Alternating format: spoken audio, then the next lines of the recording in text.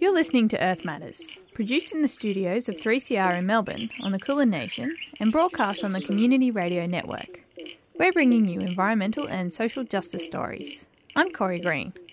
Well, I think a reason that people might pollute the environment or cut down trees is because they want the easiest way possible to get money and they don't really care about how they get it. On today's show, we're talking about environmental education in schools. I spoke to Julie Harris from Environment Education Victoria about their program which goes to schools throughout Victoria. I spoke to Dominique DeBala, who is one of the teachers implementing the program at St Mary's Primary School, Williamstown, and who also works at Environment Education Victoria. And I spoke to some of her students who are on the Student Sustainability Leadership team. I wanted to find out what the students were learning and, as future leaders, what issues were important to them. I'll have the students introduce themselves. My name's Imogen. I'm Simone. I'm Lily. I'm Catherine. I'm Jacqueline. I'm the Great Amazing Christian. I'm Liam. Also, we had Stella, who helped me out on the technical side of the interview. The first question I asked was, what kind of environmental issues concern you? We'll start with Christian. Some things that concern me is how many trees are getting cut down by the environment when we're not needing it. And why does that concern you? Well, because it stops the animals from having a home. This is Lily. Something that concerns me, like Christian said, the trees getting cut down, and that concerns me because that means we won't have leaves that we use for oxygen and we can't breathe. Next up, we have Jacqueline.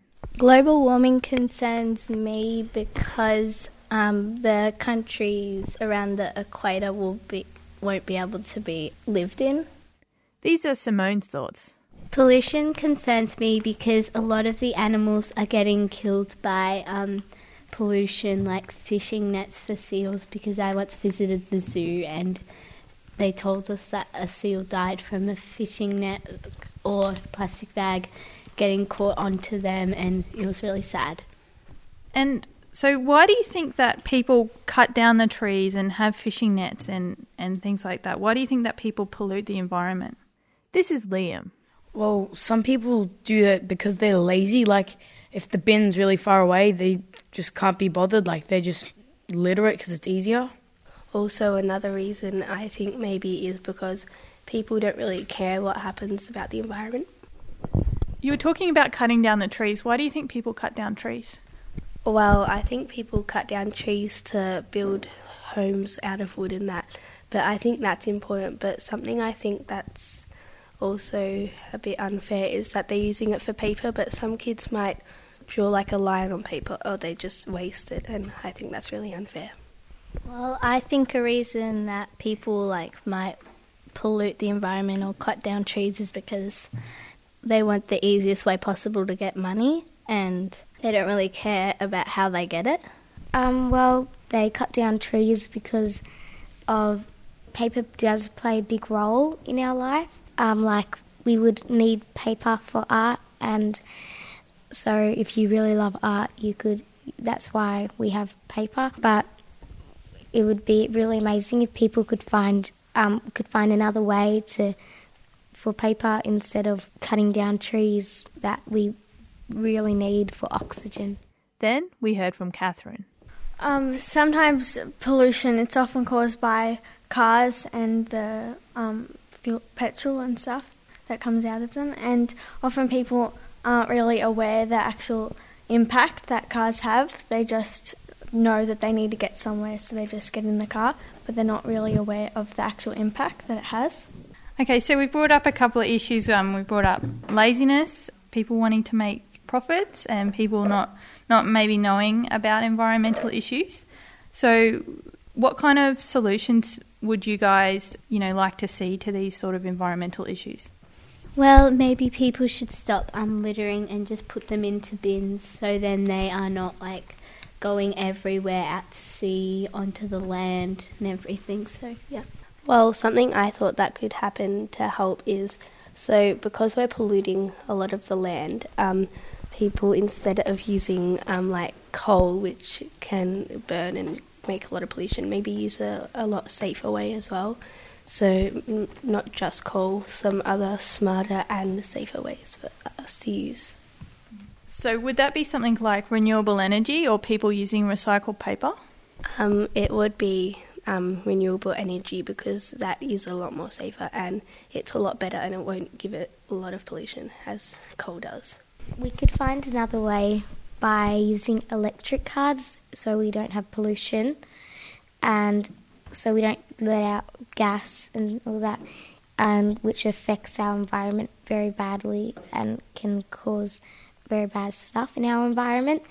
We could use electric cars which runs on solar or batteries, which really can help with the environment. So solutions like recycling and electric cars and renewable energy have been around for a long time. Can you think of any reasons why we haven't implemented them more?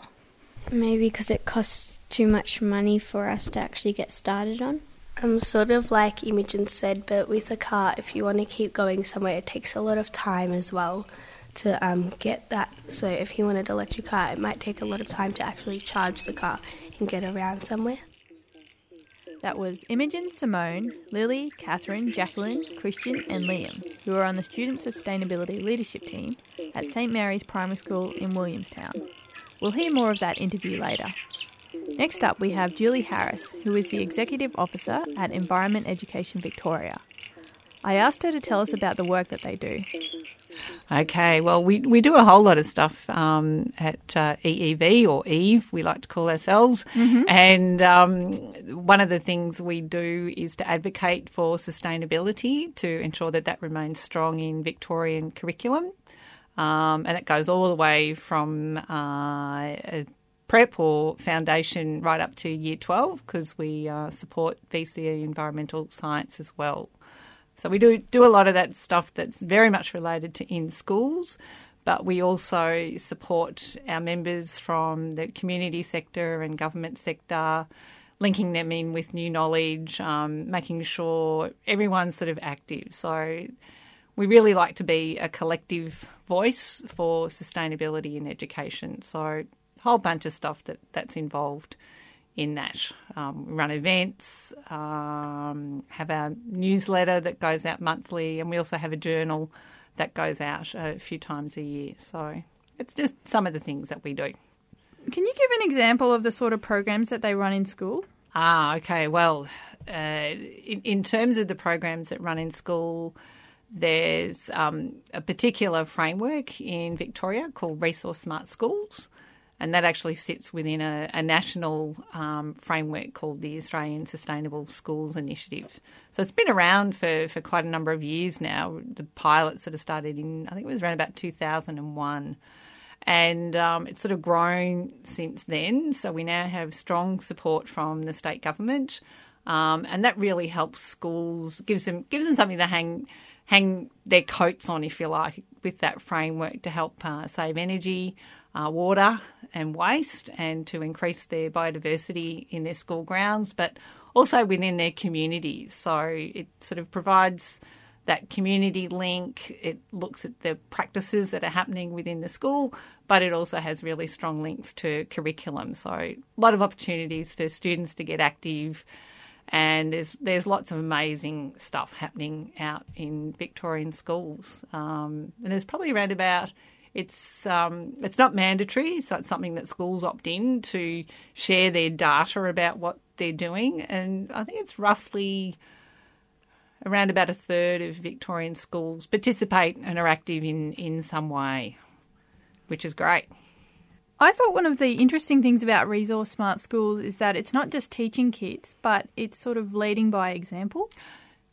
Yeah, very much so. So it's the schools taking an active role in saving their energy. So they're making choices around and changing behaviours. And quite often, though, it is the students that lead that change, or the students and teachers working in partnership.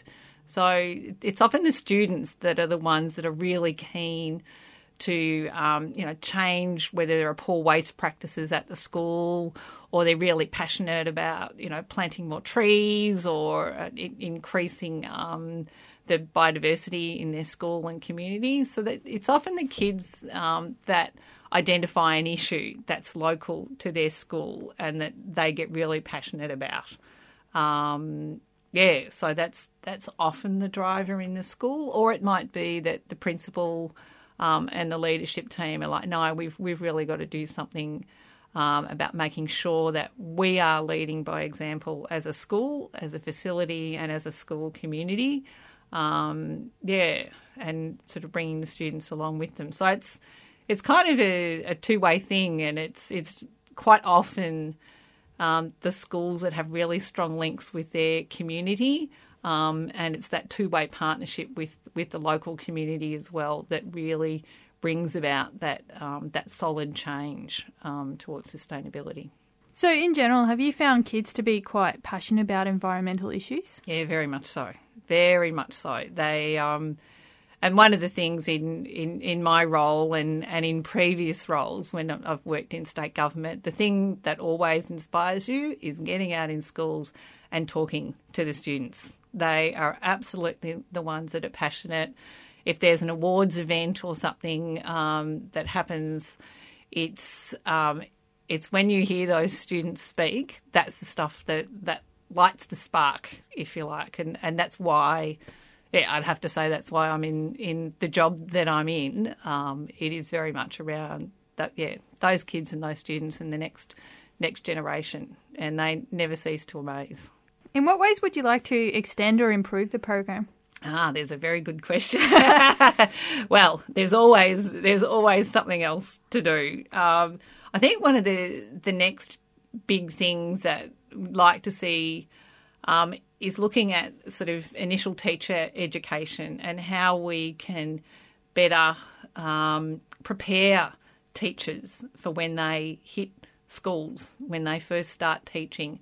How can they be better prepared? They don't have to be the hero teacher. We often find that in terms of who the sustainability teachers are, they're always somebody who's really passionate and driving things, and they do an amazing job.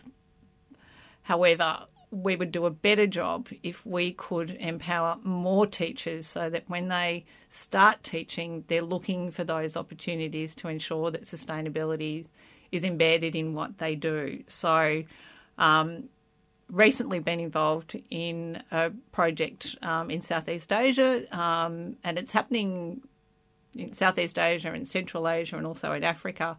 And it's a UNESCO-funded project which is around sustainability begins with teachers. So it's really looking at how can teacher education institutions better embed sustainability in what they're doing so that teachers are better equipped to deal with, the sustainability issues and the sustainable development goals. So that gives an international context as well, not just. So it's really that sort of holistic view. So I think that's something that we can work on. And then from a national perspective, probably 10 years ago, there was really strong coordination from all the states and territories, particularly around the Australian Sustainable Schools Initiative, but also around education for sustainability in general. There was a council, there was a statement and some policy that was driving education for sustainability. And that's dropped off in the last 5 years. So it's something that I think at the national level really needs to be picked up again. What kind of outcomes have you had? Are there any success stories that particularly moved you? Oh, there's a lot, and it's probably every time I walk into a school you see some things that really, really move you, whether it is walking into a school like Deer Park North, and you see things change within the school, how the students are really proud of what they've created. I think that's one of the things that is always moving. There's a whole lot. Another example is another school out in the Western Metro region, and they're a public-private partnership school, and so there are certain things in how those schools are run that they don't have control over. So things like water usage, for example, is something there is a management company that looks after the facilities under those regimes. So I think probably a particular success story was getting that school, and I think they've now been assessed as being a 5-star resource smart school, and it was just overcoming some of those barriers that means then they've become the first sort of 5-star public-private partnership school. So it was great to see them be able to lead the way. They had a particularly passionate teacher involved, and she was also then able to bring some other younger teachers from that school on board with her. So I think it's always a success story when those key teachers leave a school and they actually leave a legacy. So the fact that she was able to leave a legacy and things have actually continued on, and the school still has a strong sustainability philosophy and practice, and they're still doing awesome things, that to me is always a success story. Because if a teacher leaves and sustainability initiatives leave with them, that can actually leave a negative legacy for the school, because they don't think, that's not really important. That was only Mrs. So-and-so's pet love. So I think that's always a success story. So I think that one sticks out for me, is because that school had to overcome a number of barriers to get that certification. So I think that gives kids a real lesson in politics. Very much so. Yeah, very much so, because it's not always it's certainly not a one size fits all. And I think for students to be able to see, there's sometimes you've got to jump a few extra hurdles. That's the reality.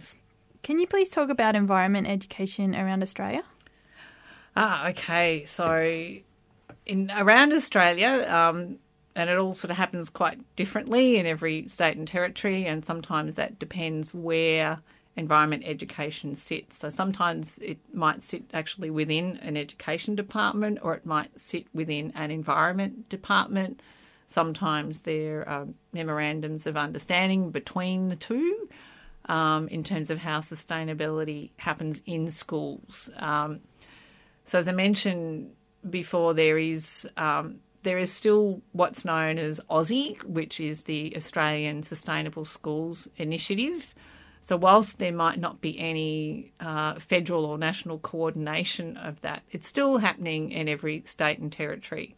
And different states and territories have different levels of funding to support that in schools. We're really lucky here in Victoria that we have a good level of funding, and other states and territories do as well. Some aren't quite as lucky, but there's still a lot of passion across Australia for sustainability to be embedded in schools.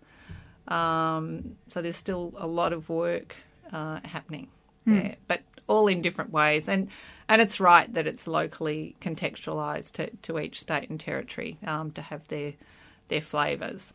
Thanks for appearing on the show. Pleasure. That was Julie Harris, who is the Executive Officer at Environment Education Victoria. I'm Corey Green, and you're listening to Earth Matters, bringing you environmental and social justice stories. On today's show, we're talking about environment education in schools. Now we return to the students of St Mary's Primary School, Williamstown. I asked them what sort of future they would like to see regarding the environment. Lily answered.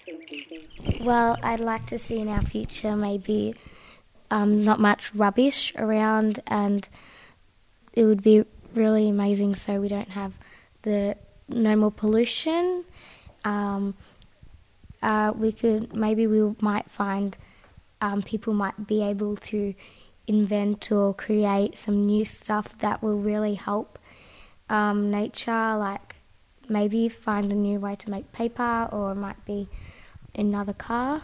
I would like to see a future that's more sustainable, so people are using more renewable energy sources and electric cars and things like that, which will just are a lot more eco-friendly. Next up, we had Christian. Well, something I would like to see is clear blue skies, and I'm sure a lot of people would, and not a lot of pollution, and hopefully see some, because we are the next generation, little other kids helping pick up rubbish if they see something on the ground, and using more electric cars as well. These are Liam's thoughts.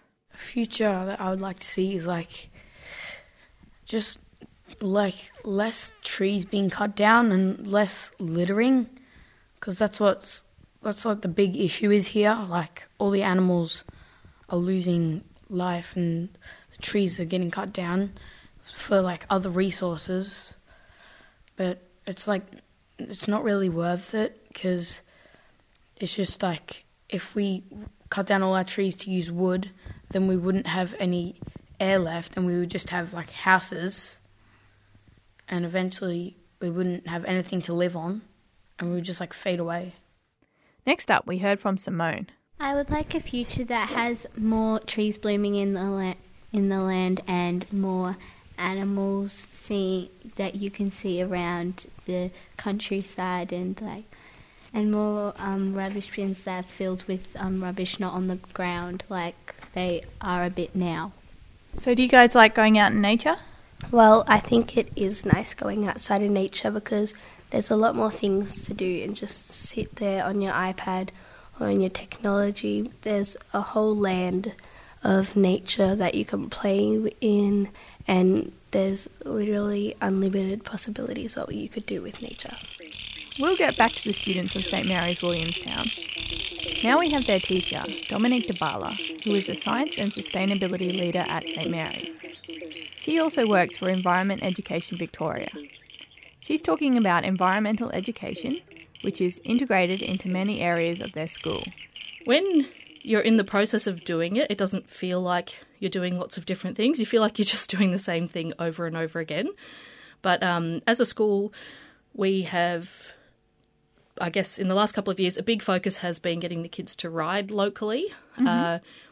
There's lots of initiatives to help kids become more active in their travel to school, but we use it for an education purpose as well, so that we can get out into our community without having to use buses. And by nature of Williamstown, it's fairly slow traffic-wise. We don't have major roads travelling through, and we have lots of resources that we can access to. So getting the kids onto bikes and moving around their community to get to and from school, but also for us to take them out and do some learning locally, was a natural fit. I wish I could say that was awesome work thanks to me, but the grade 5-6 teacher, a couple of new grade 5-6 teachers into the role about 8 years ago at our school, and a really supportive principal, and so they investigated ways of getting the kids out from, it initially came from travelling by bus to the local beach, which is about a 15-minute walk, and the kids were being bussed there. So it really grew out of that. And now all our teachers are trained to be on-road bike education instructors, and we take kids out for excursions locally on their bikes. And everyone from grade prep who get education in the school to the grade 6s who will ride to the local wetlands or ride to Science Works or ride to a park in Yarraville for an end-of-year celebration. So that's one major thing. There's a whole bunch of other stuff that goes on, not incidentally. Our Year 4s, as part of their introduction to going on camp, they have a big day out in Queenscliff that has a marine education focus, which is also a great fit for Williamstown. There's heaps of stuff. You guys have a garden as well? We do. We had a grant a few years ago from Nestle that allowed us to set up some garden beds and a greenhouse. We also have chickens in our school. They are really awesome learning tools from the grade preps who look at them from the perspective of the needs of living things to the 5-6ers who take responsibility for caring for them on a daily basis.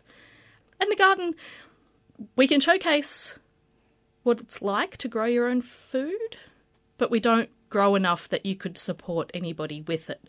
It tends to be a big flourish of stuff a couple of times a year, and different classes get out there and they use different garden beds. But lately it's been me and the kid, whoever is interested, during recess and lunchtime, who'll get out and garden. That's great. And do you talk about sustainability issues in the classroom as well?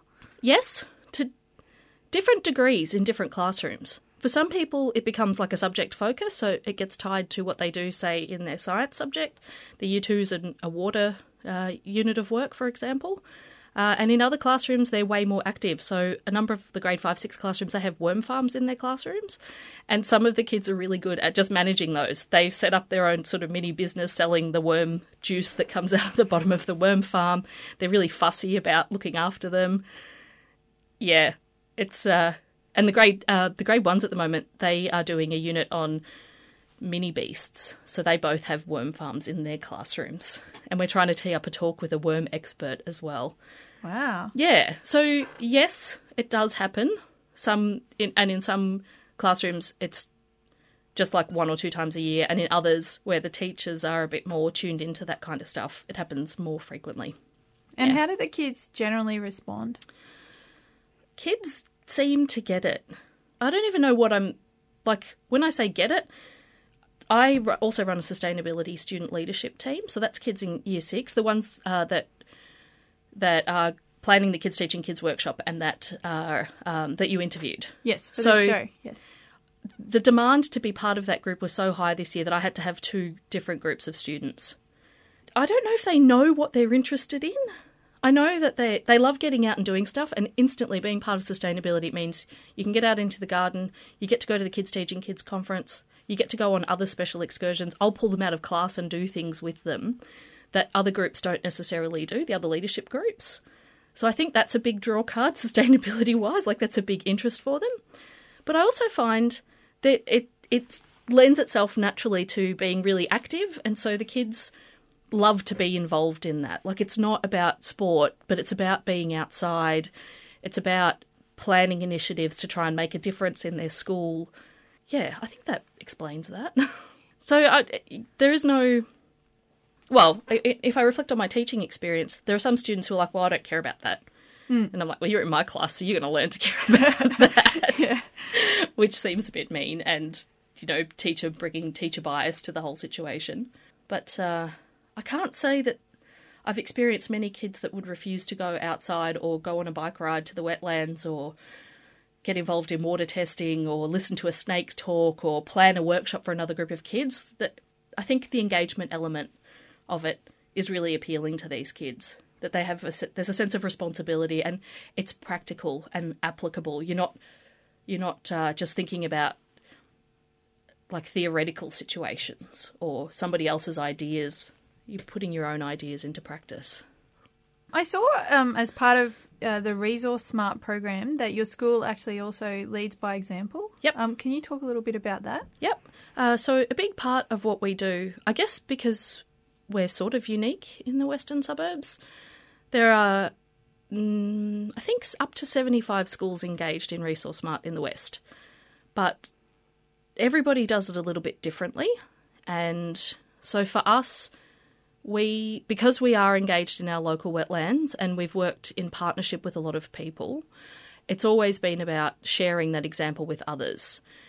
It seems as though it's a unique thing that a school can operate like that we could work with Parks Victoria or our local council or BirdLife Australia on these sorts of projects. But it's only because we sought those things. It's not because of where we are. We're lucky that we have access to a place like Jawbone Wetlands, but every community has places in it that are just as interesting as a wetland, the wetland that we have access to. And so we always try and share that with other people. It's a big part of my role is communicating what it is that we do as a school and trying to share our expertise with others, that it's not just it's not just a school like us that can do this. Any school can do a whole range of things in their communities. And I guess, too, it helps to legitimise sustainability as an interest for a school.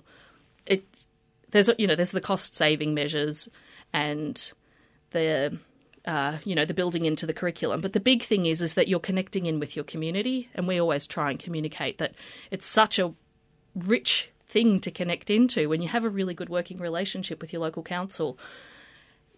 We've done things like got the street closed out the front of our school because council understood what we were doing, and we had the opportunity to host a Ride to School Day, like a big celebration event. And because council knows who we are, they're like, okay, we'll close the street. Yeah, so for us, we call it being an outward-facing school.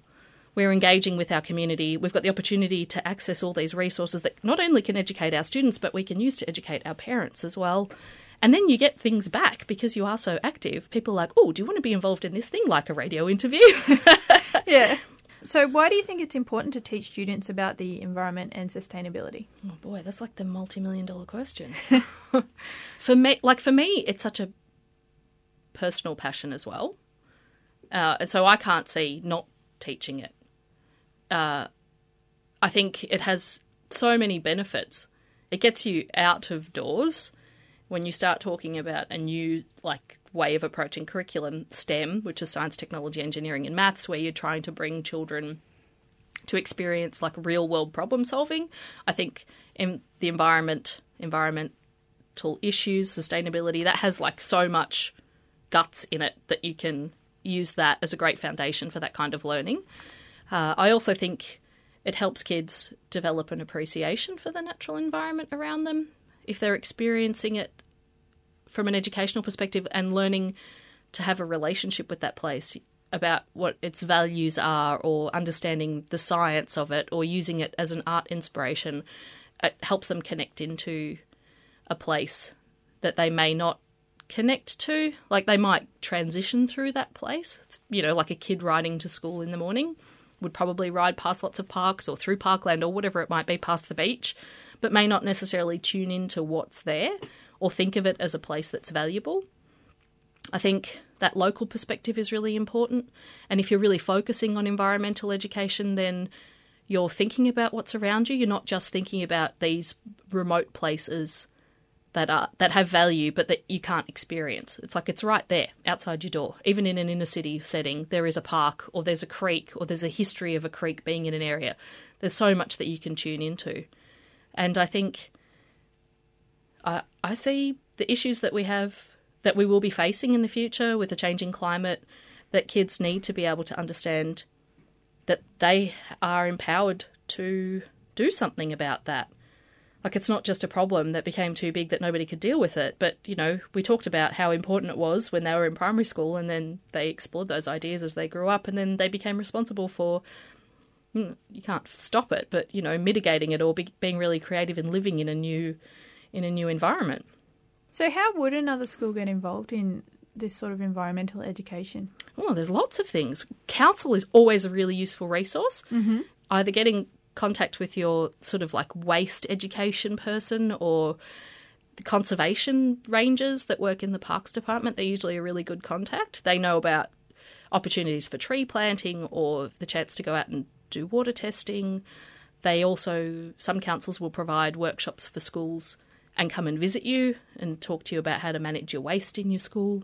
You might also get in touch with other organisations who are running kind of national initiatives. BirdLife Australia is a really good one. They do the National Backyard Bird Count. So bringing those kinds of things that have an educational focus and sciencey kind of thing into what you're doing as a school. How else might you get involved? And get outside and have a look around what's around your school. So is there anything that you would like to do to improve your program? Lots of stuff. Waste is my bugbear at school. Yeah. It's just a personal challenge for me at my school. But I guess from some things that really bother me about it, some things I think we've been doing for a really long time and we just haven't got anywhere with it. We teach kids about the environment and then once they've learnt about the environment, that's it, you move on. And the curriculum is under pressure, and sustainability has become a cross-curriculum priority, which means it really should be taught in everything. So it doesn't matter if you're teaching English or maths or science or history or any of the other humanities subjects. It should be in it. But it's sort of like drifted away. It's become its own separate document, and unless you know about that document, you're not really drawing on it. There's not the pressure to include it in the curriculum like there is for maths and science and English. It's kind of secondary to those things. So I think that's a broader sort of political and sector discussion that needs to happen, and how we can make it more of a priority for schools. Yeah. And I think every school should consider being a resource smart school, because it gives you great structure for doing it, and it helps you sell the idea to lots of different people, because you can look at it from a financial perspective. You can look at it from a community engagement perspective. It gives you a whole bunch of tools and opportunities to engage with your school community, like parents and kids, but also connecting to other things. Yeah. And it has awards attached to it, if that's your thing. You can get certificates and stars and enter to be a resource smart school and win an award and money for your school. Well, thanks very much for appearing on the show. Thanks for having me. That was Dominique DeBala, who works as a science and sustainability leader at St Mary's Primary School, Williamstown, and is also a passionate advocate through Environment Education Victoria. We return now to the students of St Mary's Sustainability Leadership Team. I asked them what kind of things they do now to look after the environment. We'll start with Lily. Some things that we can do now to help with the environment is simple stuff like if we see some rubbish on the floor, we can pick up the rubbish, or we can teach other people about rubbish, like younger kids than us at our school. Next up, we have Imogen. In my home, I use second-hand items, so we don't have to keep on using furniture that we need trees to cut down. We can use second-hand items, so we can stop that from happening. This is Simone. Well, at school, normally on National Tree Day, it's a day that we go to the Shelley Beach and we pick up rubbish and we have a lot of fun, and we pick up rubbish from the beach so it doesn't go out to sea as much. And what kind of stuff would you like to do for the environment when you grow up? Well, I would like to make birdhouses for the birds so then they can stay in a home, not be flooded around, not get killed. Sometimes they get killed and that's a bit sad, and maybe plant plants at a park maybe once every month or something. That would be fun. I would like to do more in National Tree Day, where I might go to the nearest wetlands around us, and then I can go there and plant a few trees with other people from the community. In the future, we can be driving electric cars a bit more. This is Catherine. We do this thing at school where we go to the wetlands and we collect the macroinvertebrates, and we see whether the sensitive ones are in the water or the tolerant ones. And if there are more sensitive ones, it means the water quality is better. And I'd like to do something like that and record the water quality. And finally, we hear from Liam. Do you guys think that it's important for kids to learn about the environment? I think definitely, because the more knowledge you have, you get a better understanding of the impact of your actions and the consequences. And so it'll help you to make better choices. And yeah. Once again, a big thank you to Stella for her technical assistance in recording this interview. You've been listening to Earth Matters. On today's show, we heard from Julie Harris from Environment Education Victoria. If you'd like to get in contact with them, their website is www.eev.vic.edu.au. After that, we heard from Dominique DeBala, who is also from Environment Education Victoria and is a science and sustainability leader at St Mary's Primary School, Williamstown. Throughout the show, we heard from members of our next generation of environmental warriors, who are on the Student Sustainability Leadership Team at St Mary's. Their names are Imogen, Simone, Lily, Catherine, Jacqueline, Christian, Liam and Stella. If you missed some of today's show, don't forget that our podcast can be downloaded at 3cr.org.au/Earth Matters. Earth Matters would like to thank the Community Broadcasting Foundation for their financial support and the Community Radio Network for all their hard work in getting this program out to you. Earth Matters was produced in the studios at 3CR Community Radio in Fitzroy, Victoria on the Kulin Nation. Our contact phone is 0394198377 and our email address is earthmatters3cr@gmail.com. That's all for today, but we'll be back again next week.